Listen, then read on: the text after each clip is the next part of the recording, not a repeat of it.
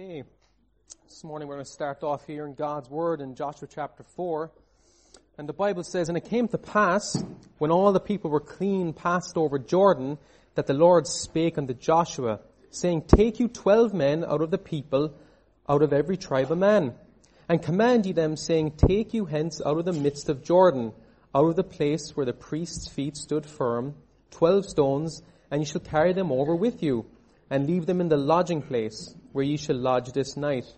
Then Joshua called the 12 men whom he had prepared of the children of Israel, out of every tribe a man.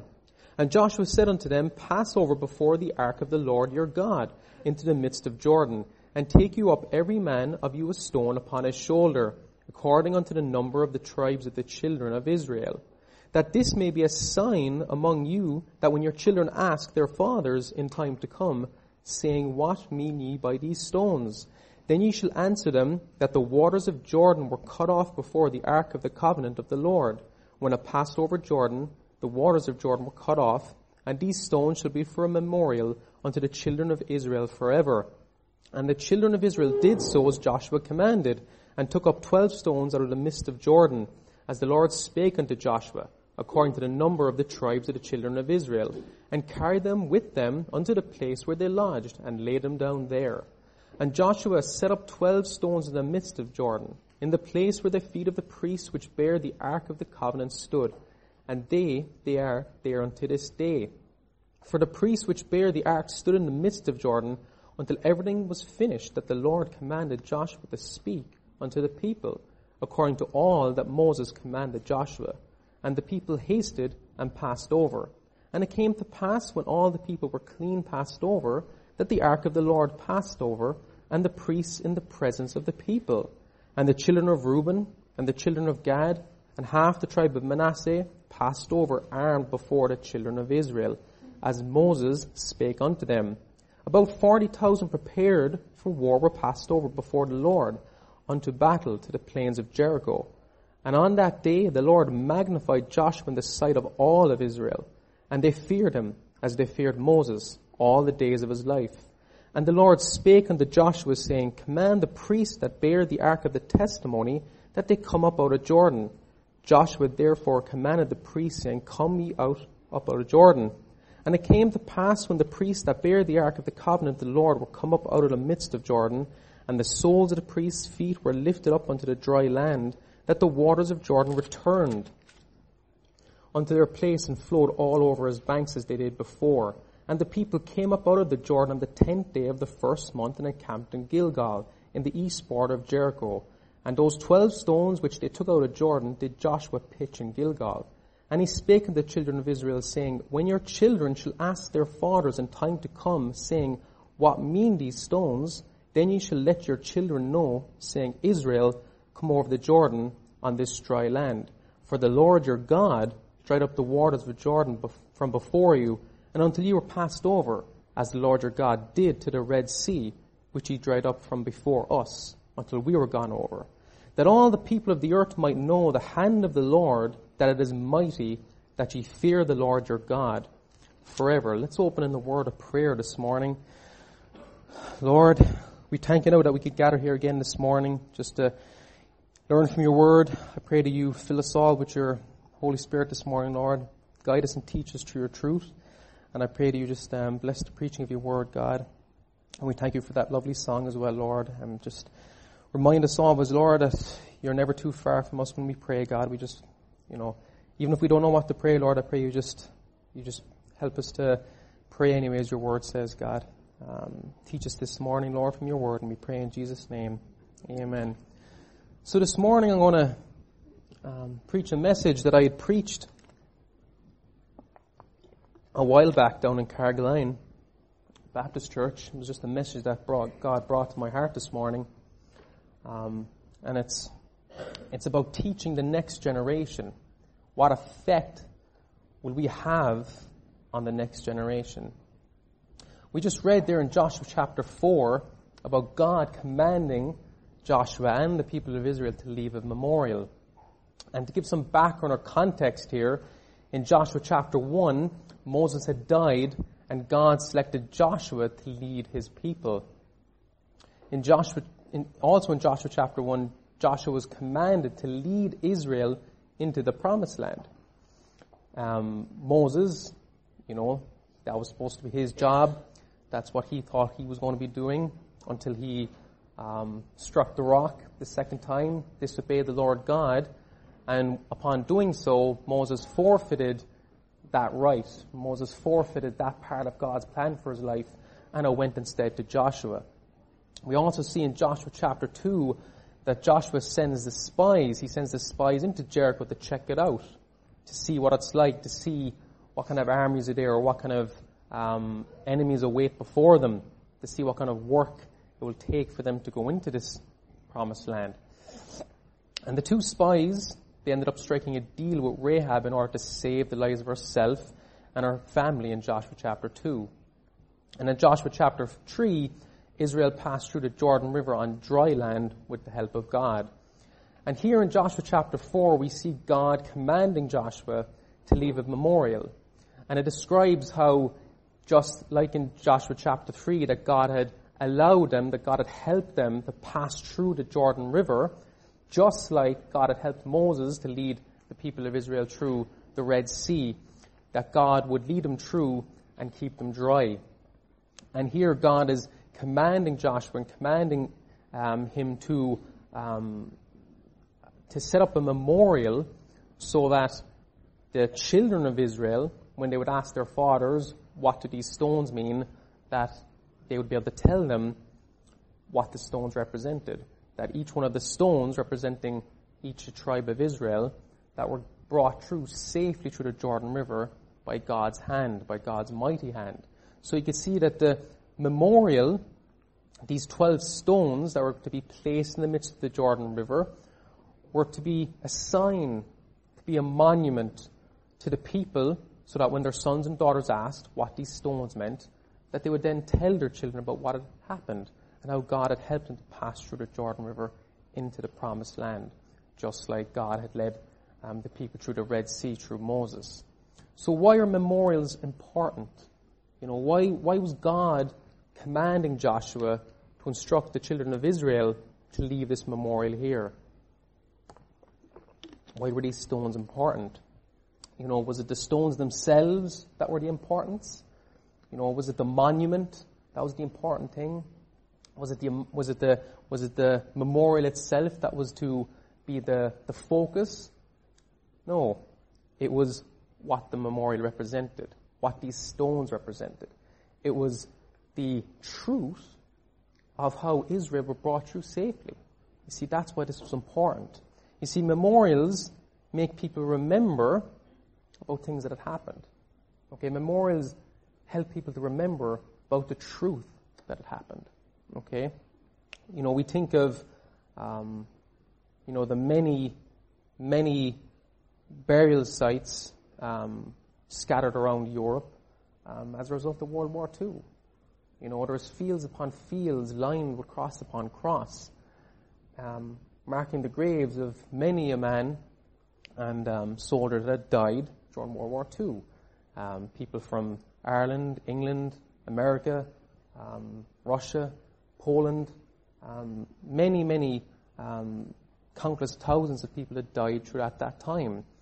And they had died fighting for a purpose that they believed in. They had died fighting for many of the liberties that we kind of have in Europe at this moment in time. And the reason that those crosses are there is to remind us of that. The crosses are there to act as a memorial. If those crosses weren't there, and those bodies were just buried in that field, and there was nothing for us to see and remind us of what those soldiers had done, we wouldn't give any attention to that field. And we wouldn't be drawn into our memory of those many soldiers that died for that purpose. You see, they're there to make us remember. Memorials forces us to ask the question, what happened? What happened there? Why are these crosses spread out across this field? Why so many? You see, it's to stir that question up inside us. What was the truth that happened here? What really happened? What really went on? It was the same in the Philippines. When I went over there was graveyards over there too with many soldiers that had died as well. And there's many of these graveyards scattered all across the world just in relation to World War II. Not to mention the other graveyards for the other wars. You see, they're there to force us to remember. They're there to force us to remember. You know, when the two towers came down in 9/11, for a long time they had left the rubble in that heap when it came down. You know, they weren't super quick to clean that up. You know, they didn't rush in and build a new building there straight away. Why was that? Again, it was there to remind the people of what had happened. It was there to force them to remember. And you see, having these memorials, having these monuments, you know, they help us to remember. And in the case of Israel here, they were there to help keep the people closer to God. So that when the children of Israel would ask, what do these stones mean? Why is there 12 stones lined up in a line here? You know, it didn't happen by accident. You know, people back then knew that if those 12 stones lined up in a place, it didn't happen by accident. You know, evolution will teach you that things do happen by an accident, but clearly they don't.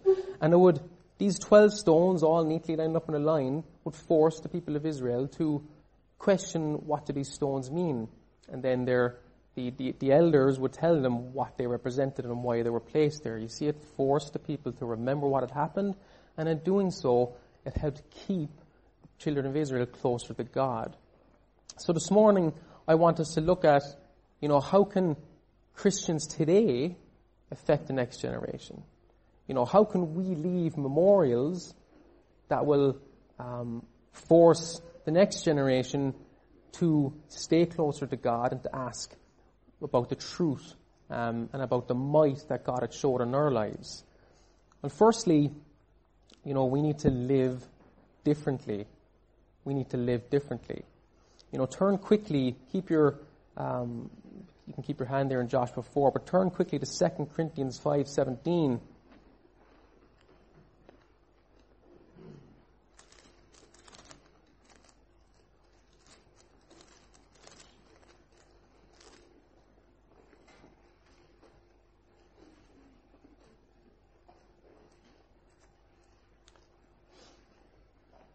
2 Corinthians 5:17, very familiar portion of Scripture.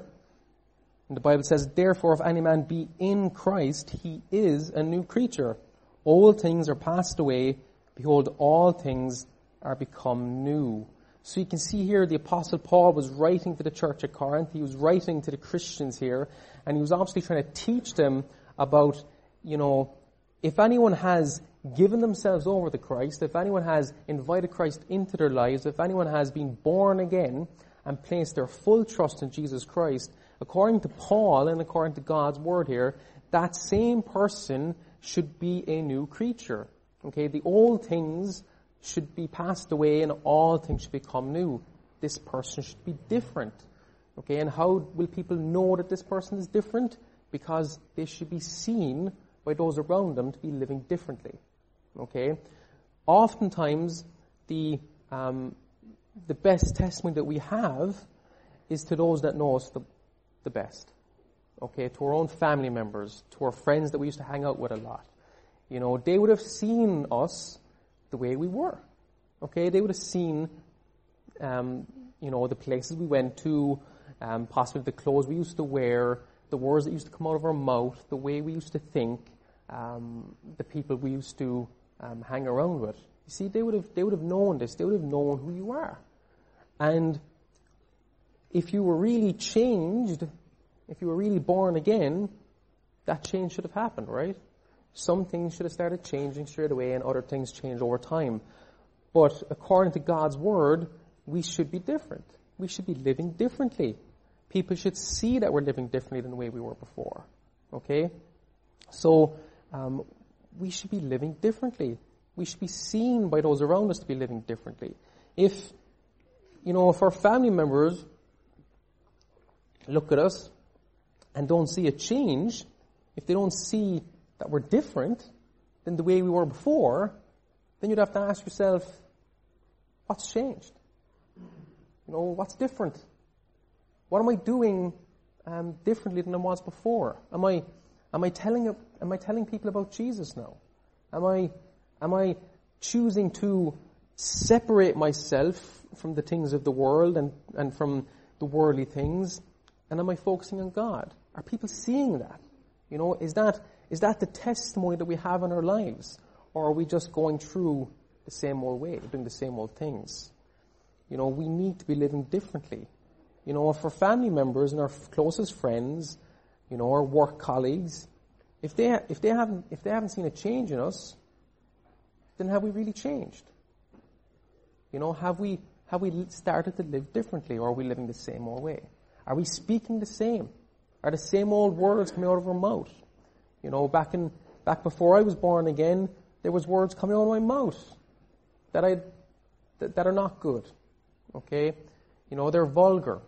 Okay? There were words that just seem to be ingrained into most of the Western world's vocabulary these days. You know, they just use them as adjectives. You know, describing words. They're not adjectives. They're foul language. And yet, we were using them, I was using them time and time again. You know, when I was born again, that had to stop. You know, I could not communicate that same way. You know, evil communication should not be coming out from me. Okay? Evil communication should not be allowed to come into me. Alright, things had to change. Things had to be different. You know, the clothes I used to wear, not that I wear suits all day. You know, I used to wear suits in a sales job. I do not like wearing suits all day. I wear jeans, I wear tracksuits. But there was other certain apparel, mostly music, apparel, you know, things that would give worship and glory to these rock bands. That's what I was doing. You know, when I was wearing hoodies with Metallica on it, you know, I was telling people that, hey, I follow Metallica. You know, I follow Slayer. I follow all these bands. That's what I was doing. I was instructing people that here is my God. Here is who I follow and devote myself to. Okay? That had to change. Now, I don't go around wearing hoodies with crosses on them all day long either. But you know, it would be better than to be wearing hoodies talking about Metallica or talking about things of the world. You know, these days I just choose to wear cleaner and plainer clothes. But again, it's for the purpose of changing. It's for the purpose of, instead of glorifying the things of the world, we should be glorifying our Father in heaven. Things should change. Things should be different. If people aren't seeing a change in you, then that change hasn't happened. Okay? Now, you're not going to get the victory over everything in one go, but it's a work in progress. It's called sanctification. But the instigator of that change has to come from within you. You have to want to change. You have to want to live differently. And people should see that. People should see that you're not going to the same places anymore. You're not hanging around with the same people anymore. You're not watching and listening to the same things anymore. People should see that change in you. We need to live differently. If Christians were living differently, and the people around us noticed that, and the world saw us living differently, and the world saw that Christians were set apart, that they were in fact a peculiar people, that they were a royal priesthood, separated unto God, I think that would get people to start asking questions. Why are these guys different? What's up with these guys? Why aren't they going to the same places we're going to? Why aren't they wearing the same clothes that we're wearing? Why aren't they listening and watching to the same things we're watching? You see, it would force them to ask the question. It would force them to think about their own selves. What's different with these people? What's different with Gavin? What's different with Graham? What's different with Leo? It would force the people around you to ask, what's different? Why are they so happy? Why are they filled with so much joy? You know, not that we're perfect every day, but people should see the joy in your lives when you're born again. You know, we're not going to be on top of the mountains all the time. Sometimes we go through valleys, right? But that joy is supposed to stay with us all the time. It's a fruit of the Spirit. If we have the Spirit, we should have joy. Okay?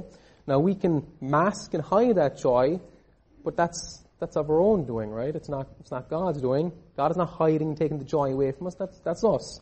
We're allowing the circumstances around us to dictate that, right? But we should be showing others. We should be a visible, readable testimony for those around us that we have changed and that someone has changed us, that being Jesus Christ. So we need to live differently. If we are living differently, People will notice that. People will see it, and it will actually cause an impact. It could possibly cause them to change themselves, to draw closer to God. We need to be living differently. We need to be keeping God's commandments. Turn to John 14. John chapter 14, verse 15.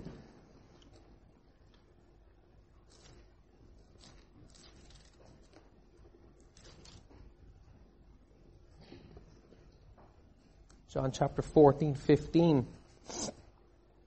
Look what Jesus says here. Let's just look at in verse 14, as Jesus here is talking about praying. If ye shall ask anything in my name, I will do it. Okay, Jesus was talking here, saying that, if you ask of me, if you come to me, if you pray to me in my name, I will do it. If it's according to God's will, I will do it.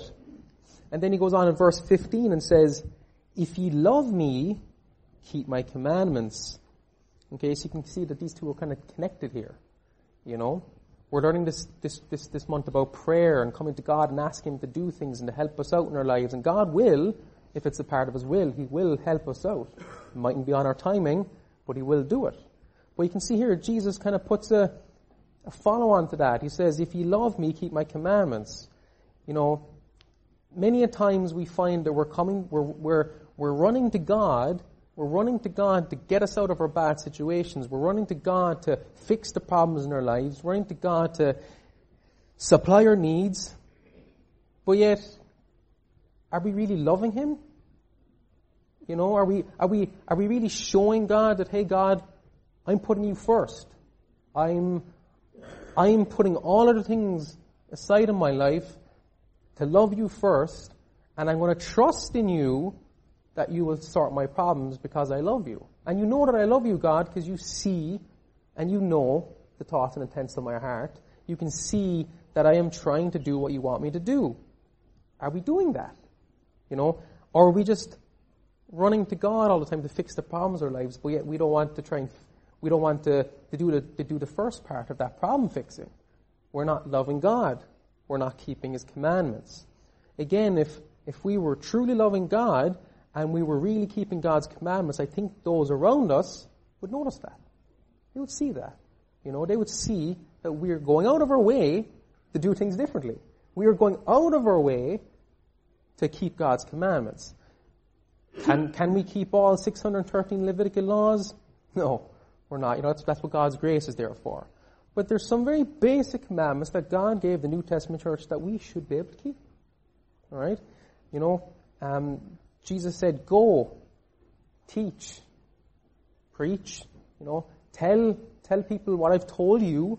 That was a commandment given to the apostles, given to the first century church. It's not so hard. You just have to get up and go.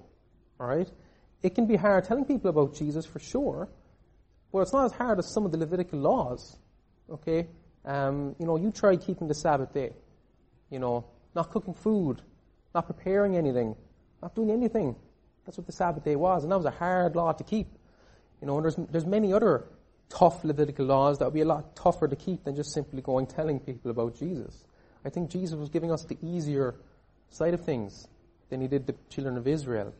But we need to keep God's commandments. We need to go out of our way to make sure that we're staying close to God, doing what God wants us to do. And if we do that out of our love for God, people will see that. People will see that we're living differently. We need to be keeping God's commandments. We need to live differently. We shouldn't be living the same way as the world. We should be living differently than the world. Turn to Ephesians 4. Ephesians chapter 4.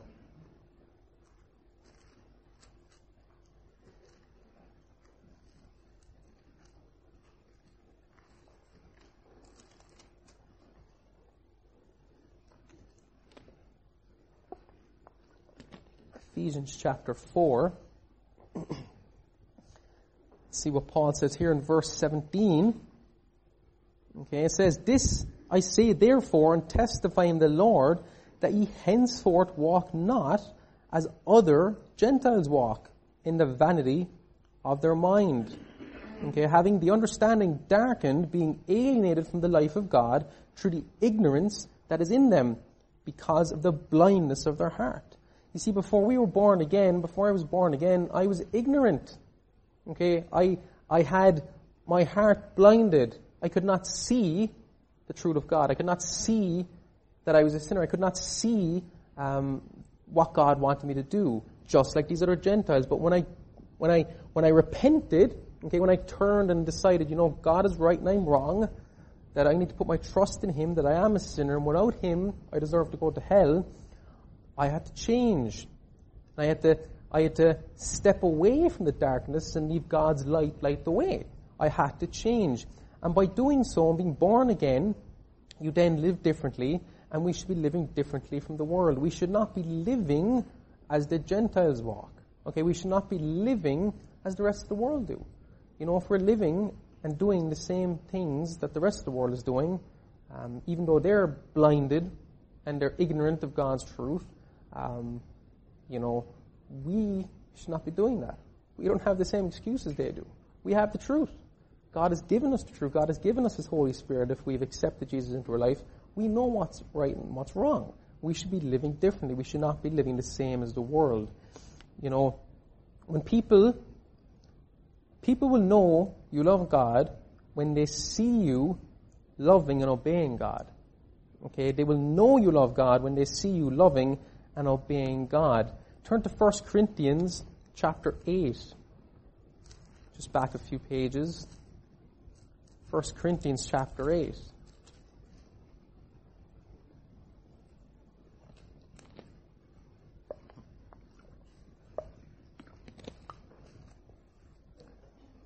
Again, let's see what the Apostle Paul here was writing to the church of Corinth and trying to teach them about.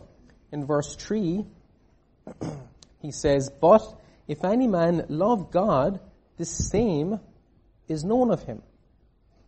The same is known of him. So quite clearly here, Paul is telling the church of Corinth that if you're living for God, if you're loving God, if you're keeping His commandments, and if you're choosing to live differently from the world around you, the same will be known of you.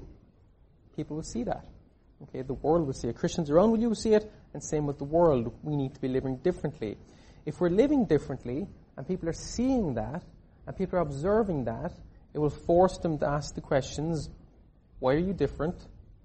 Why are we not doing that? Or why are we doing this? It will start to stir them up. Alright? Isn't that what God commanded us to be? The salt of the earth, to give them that little taste, to be the light shining in a dark place. All of these things are supposed to draw them towards Christ, to draw them towards the truth. We need to be living differently. If we're living differently, if we're loving God, keeping His commandments, and we're living differently from the world, we can have an impact in the world. When the apostles in the first century church, when it was starting, and they were going around from town to town and place to place and country to country, you can see here that Paul got to Corinth, he got to Ephesus, he got to Philippi, got to Galatia, Thessalonica, all these different places that Paul went around to. In the book of Acts, the people described the apostles, described the Christians that were going around, winning that world to Christ. The people describe them as those who turned the world upside down have come here also. Alright? So their efforts, their changed life was evident, it was visible to those around them, and it was having a great impact. There was 3,000 souls being added to the church back in Paul's day.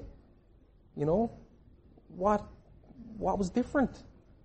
Did they have the completed Word of God at that time? No, they didn't. We do. We have the completed Word of God, and yet they were able to bring 3,000 people per day into God's kingdom, and yet these days we seem to be struggling to bring 3 people.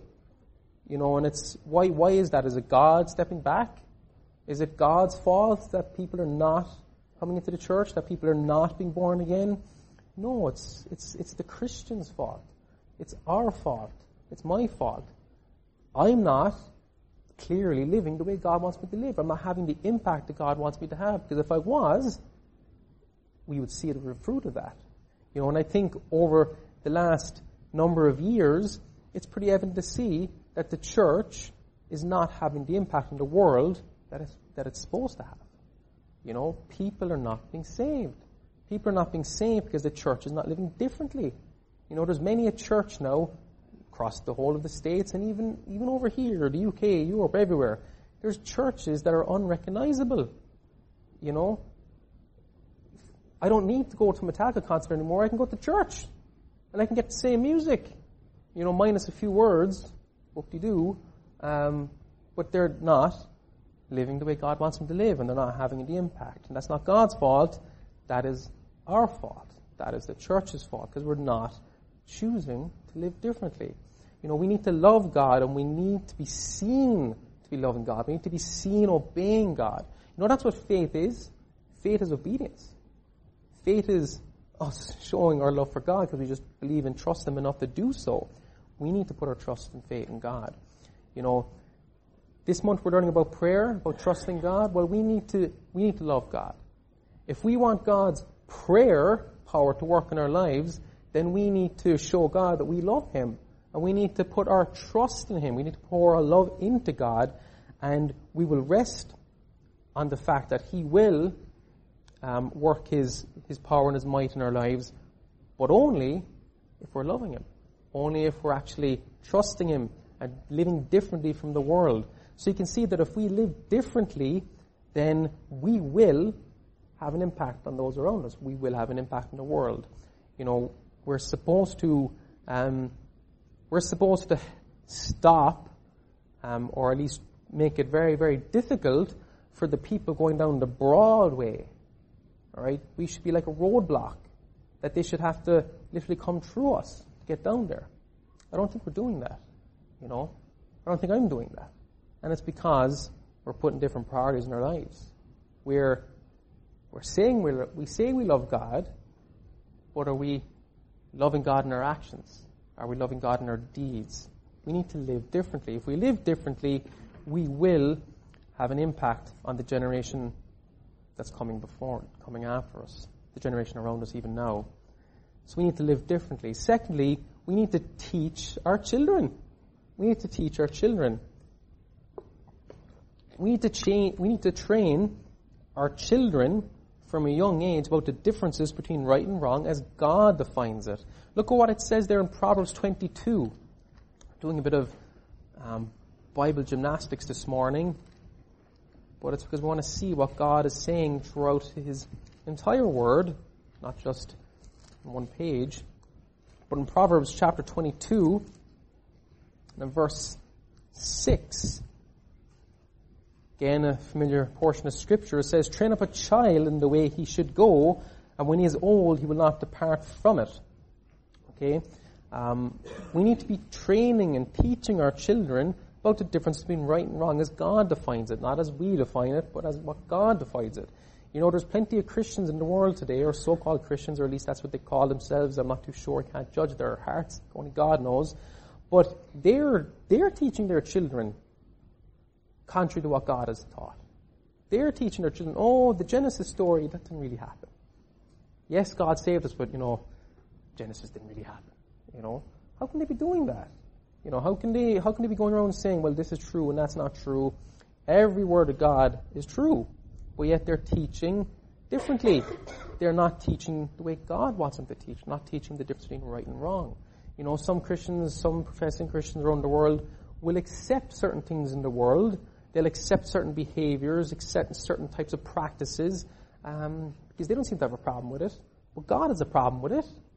And God says that if I have a problem with it, then you should have a problem with it. We shouldn't just be accepting the things that the world wants to do just because they're okay with it. And Christians seem to be running head over heel to win the popularity vote, to win, the praise and the accommodation of others around them instead of standing up for what God told them to stand up for. Abortion is wrong. Killing babies is wrong. And every Christian in this room should say that. If you think otherwise, you're thinking contrary to God. So you need to change your mind. We're supposed to be transformed by the renewing of our mind. Homosexuality is not okay in God's eyes. It's a choice. They're not born that way. They choose that way. It's a choice, and they're sinners like everyone else. They can choose to do the right thing, or they can choose to do the wrong thing, just like we choose to do the right things or wrong things. We need to teach and train our children from a young age what the difference is between right and wrong as God defines it. Okay, we need to teach them the truth of God's Word. We need to teach our children to respect and fear God. Just turn back there to Psalms 33. Psalms 33. Psalms 33, verse 8. Psalms 33. Let's see what the psalmist says here. In verse 8 of chapter 33, it says, "Let all the earth fear the Lord.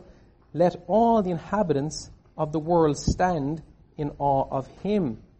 So clearly, God is trying to teach us here that, the earth should fear Him. The earth should respect Him. Okay, the earth should reverence Him because He's worthy of it. He's worthy to be praised. He's the Creator. Okay, He is also the Savior. We need to be teaching the world, and we need to be teaching our children that God is the Creator and the Savior. Okay, He is worthy to be respected. He's worthy to be feared. He is worthy to be reverenced. We need to teach our children to respect and fear God.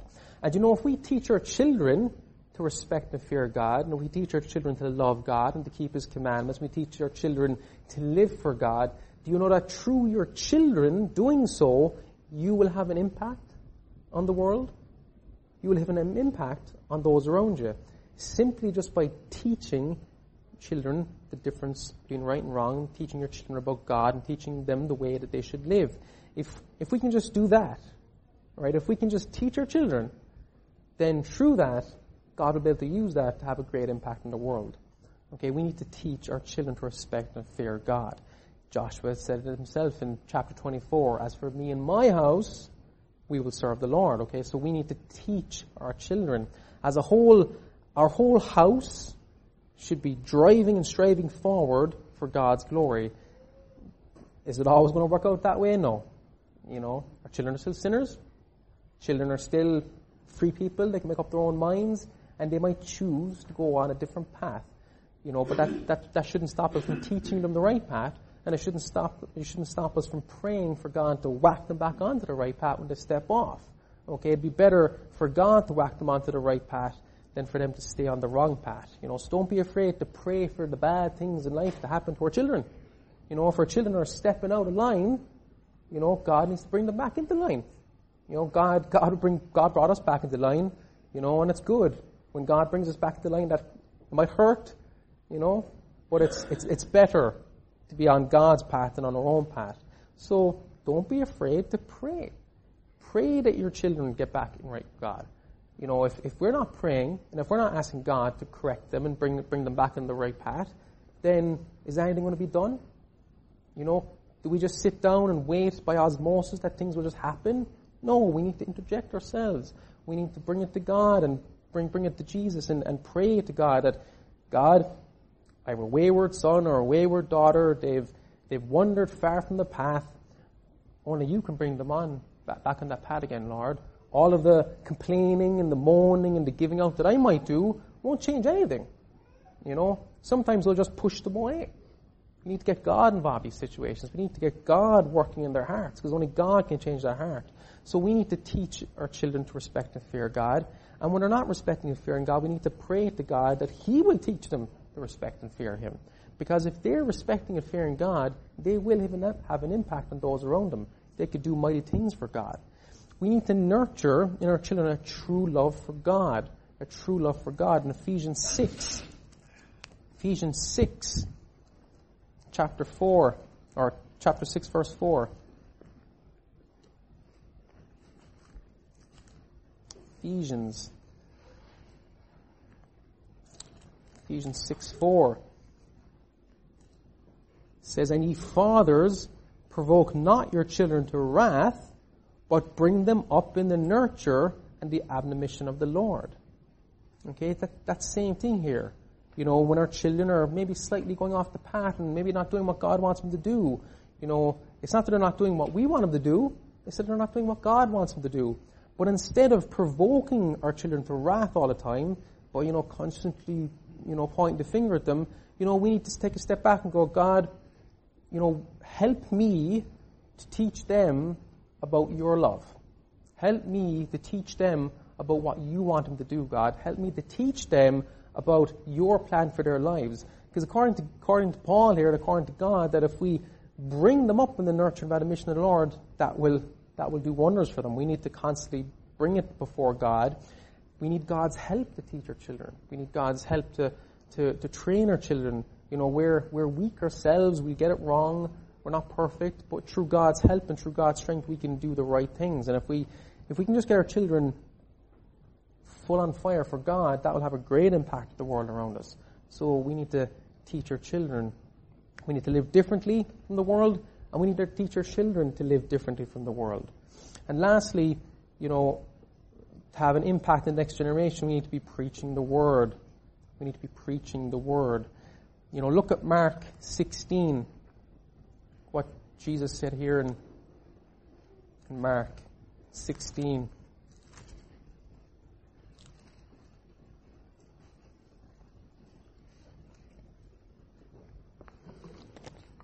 Mark 16, verse 15. Jesus here says, "And he said unto them, Go ye into all the world and preach the gospel to every creature." Every creature. So we're commanded, the church, every Christian has been commanded to go into all the world and to preach the gospel to every creature. Okay, we're commanded to preach the gospel.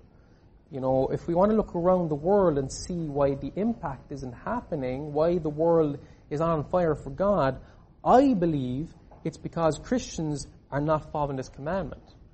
It's because Christians are not going, and Christians are not preaching the gospel. There's plenty of so-called Christians over in the States who are preaching, different things. They're preaching, that, God loves you, and if you give your money to me, God will love you even more. Okay? There's many messages being preached, but I don't believe that real Christians are preaching the real gospel to every creature. Because if it was, I think you'd see a different world. You would see a difference. You'd see a change. Clearly, we're not preaching the word like we should be. We're not telling people about Jesus the way that we should be. God has given the church, has given every believer a responsibility. He's given us different gifts. He's enabled us to do different things. Some people have been given the gift of teaching. Some people have been given the gift of discernment. Some people have been given the gift of being super compassionate towards people. And I've already told you I'm not that person. I do not have a lot of compassion towards people. But some of you do, right? Some of you are there to be, the person that might need to be there to help someone else up. Okay, you might be the person that God is relying on to help that person get back up. You might be the person that person needs to rest on a while when they're going through some struggles in their lives. But God has given us different gifts. But regardless of the gifts that God has given us for the specific roles that He has in our lives, the one thing that we're all commanded to do is to go preach the gospel, to tell people. It doesn't mean that we're all going to be standing out on the streets on our soapbox and preaching to everyone that way. It doesn't mean that we're going to be not going door to door every single day. It just simply means that we need to tell others about Jesus. We need to tell others about the change that's come about in our life. We need to tell others about what God has done for us. It's the most difficult thing about telling someone else about Jesus is making the decision to go tell other people about Jesus. Because once you start talking, it's actually not that hard. I found out myself time and time again. Once I was out in the doors, and once I was going from place to place, and despite some doors being closed in my face rather abruptly and loudly, that was not the difficult thing. It was actually easy. Because, when I was out there, and when I'd surrendered myself to go do that, God was with me. That didn't hurt me so much. The fight, the struggle was when I was sitting down at home on the couch or whatever, will I go? That's the struggle. Okay, that's the struggle. Will I tell the work colleague about this? Will I stop this person in the cafe? Will I give this tract to the person in the toll booth going up the motorway? You know, it's those times that are the struggles. But you know, that's where we show our faith. That's where we love God. That's where we are obeying God. That's where we're showing our love and our faith in God by doing that thing, the small thing, making the decision. So we need to make that decision. We need to preach the word. We need to go tell people about Jesus. You know, we need to preach the word regardless of what happens. You know, Paul said to Timothy in 2 Timothy that to preach the word, Timothy, and be instant. You know, in season, out of season. It doesn't matter what's coming at you. Just go preach the word. Do the work of an evangelist. You know, we might not be traveling from city to city and state to state and country to country, but we can certainly just tell those that we come in contact with us locally what's happening. You know, if everyone just told those that we meet locally about Jesus, you know, then we wouldn't need someone like Andrew going half across the world to tell other people, right? We should be doing that. You know, we should be telling people locally. You know, when we come across people in the cafes, wherever, you know, seeing the same person serve us the same cups of coffee every day, do we not stop and think that maybe this is God trying to put someone in our lives you need to give the gospel to that person? You know, we're seeing them every day. You know, we're developing a relationship. You know, it gets a lot easier to talk to someone about Jesus when we have some rapport, right? You can start opening up the paths of conversation there. So we need to be aware of those situations that God brings into our lives, those people that God brings into our life. You know, the Bible says that no man comes to God unless he be drawn, but God uses people to draw other people to him. You know, God used someone to draw me to him. Okay, so we need to be aware and acknowledge those situations around us, those positions that God puts us in. Maybe God wants me to talk to this person about Jesus today.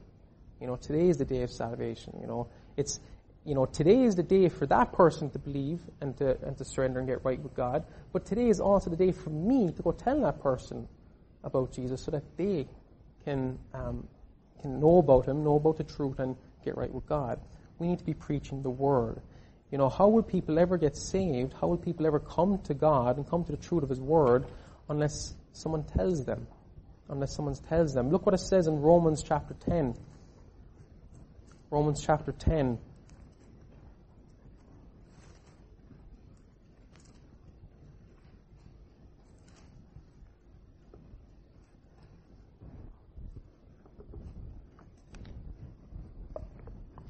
It's the last portion of scripture this morning. Look what Paul says there in Romans chapter 10. In verse 14. How then shall they call on him whom they have not believed? And how shall they believe in him of whom they have not heard? And how shall they hear without a preacher, without someone telling them the truth? Okay? And when it says preacher here, it doesn't just mean someone standing behind the pulpit in the context of the church. It's talking about someone going out telling them, preaching to them. And that, you know, it doesn't matter whether you're old or young or whether you're a man or a woman, you can be that preacher. You can be that soul warner. Okay, you can be that person who's giving the gospel. You know, it's not for a select few. Right? You know, giving the gospel is not for a select few. Giving the gospel is for all Christians. You know, God saved all Christians. God saved you. God saved you. So if God saved you, then you know about the gospel, and that commandment is given to you to go tell others about the gospel. Okay, we can't be relying and waiting on other people to do the work for us. It's supposed to be for us. It's supposed to be for the individual, because it was the individual that Christ died for. Okay, Christ didn't die for a building. Christ died for you and me. Christ died for the individual. Christ died for the sinner. So it's the sinner saved by grace who needs to go off and tell others about the grace that saved them. Okay, we need to go and preach the word. So if we want to have an impact on the next generation, if we want to see changes, if we want to see revival, if we want to see God's Spirit working abundantly in the world around us, then we need to live differently. If we're not living differently, then why should we expect the world to live differently? We need to be living differently. We need to teach and train our children. If we want the next generation to have an effect, we need to leave some memorials for them. We need to leave something for them to stir up in their own hearts, what amazing things God did in the lives of their parents, what amazing things God did in their own lives. And by remembering that, it would stir them up to keep close to God, to draw closer to God, and do what God wants them to do. And we need to be preaching the Word. We need to be giving others the gospel. The gospel is the single and biggest cause for change in the world. If we're preaching the gospel, people will hear and people will get saved. What effect will you have on the next generation? Are people seeing God in your life? Or God's, is God shining through you? Is people seeing Christ in your life? Are people seeing Christ in my life? That's the question Christians need to ask themselves. And don't underestimate your influence on the next generation. There was years ago, back in the States, there was a Sunday school teacher, a man by the name of Edward Kimball.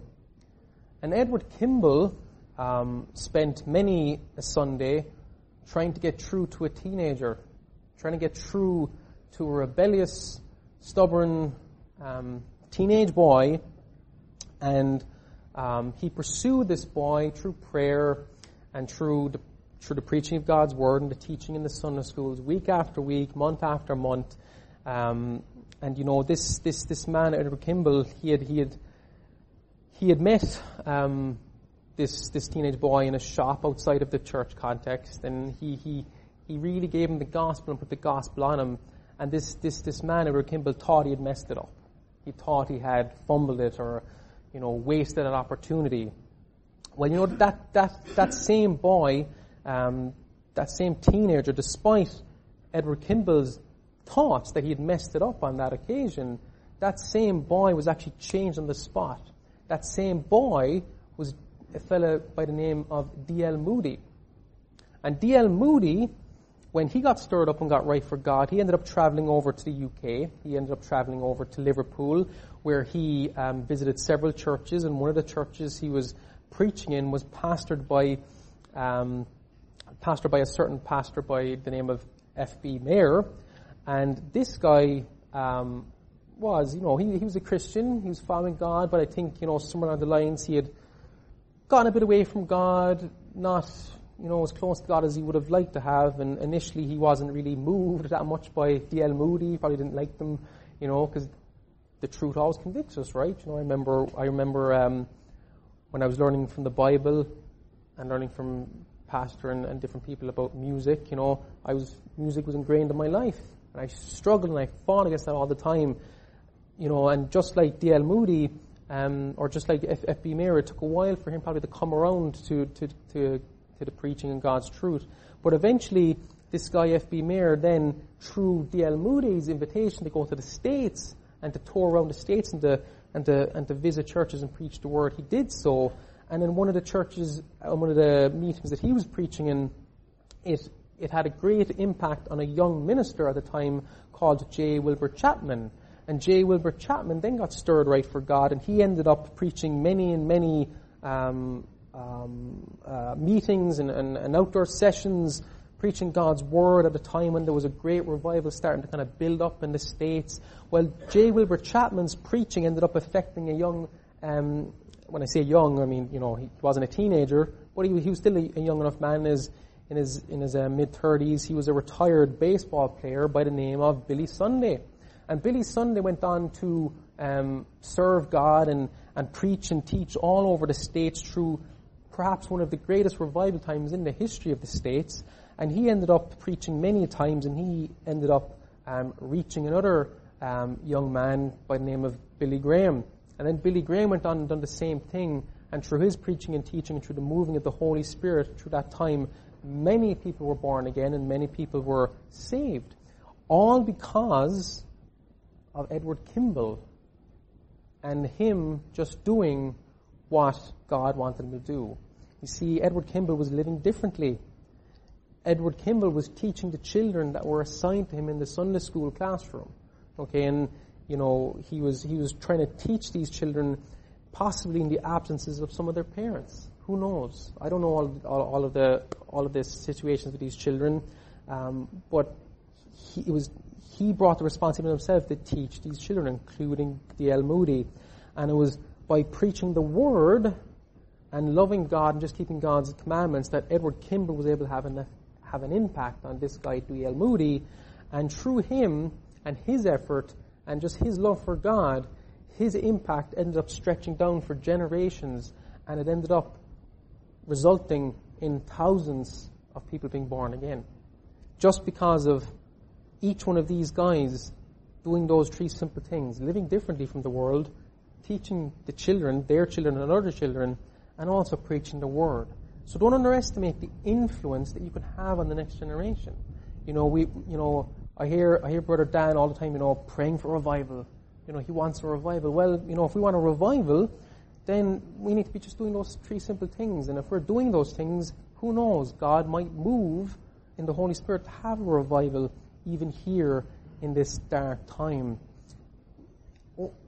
Only you can decide how you'll affect the next generation. This guy Edward Kimball could have left D.L. Moody alone. He could have chosen to look at D.L. Moody and go, this guy's too stubborn, this guy is too much of a rebellious teenager, this guy's beyond repair. Some of us might have looked at ourselves in that same way, that we were beyond repair, but he didn't. He kept going. He kept striving forward to have an impact on D.L. Moody's life. And he had to make that choice. He had to make that decision. How was Edward Kimball going to impact his generation and the next generation for God? How was he going to do that? And just like Edward Kimball, we've got that same decision to make ourselves. How are we going to affect and impact the next generation? Let's close in a word of prayer.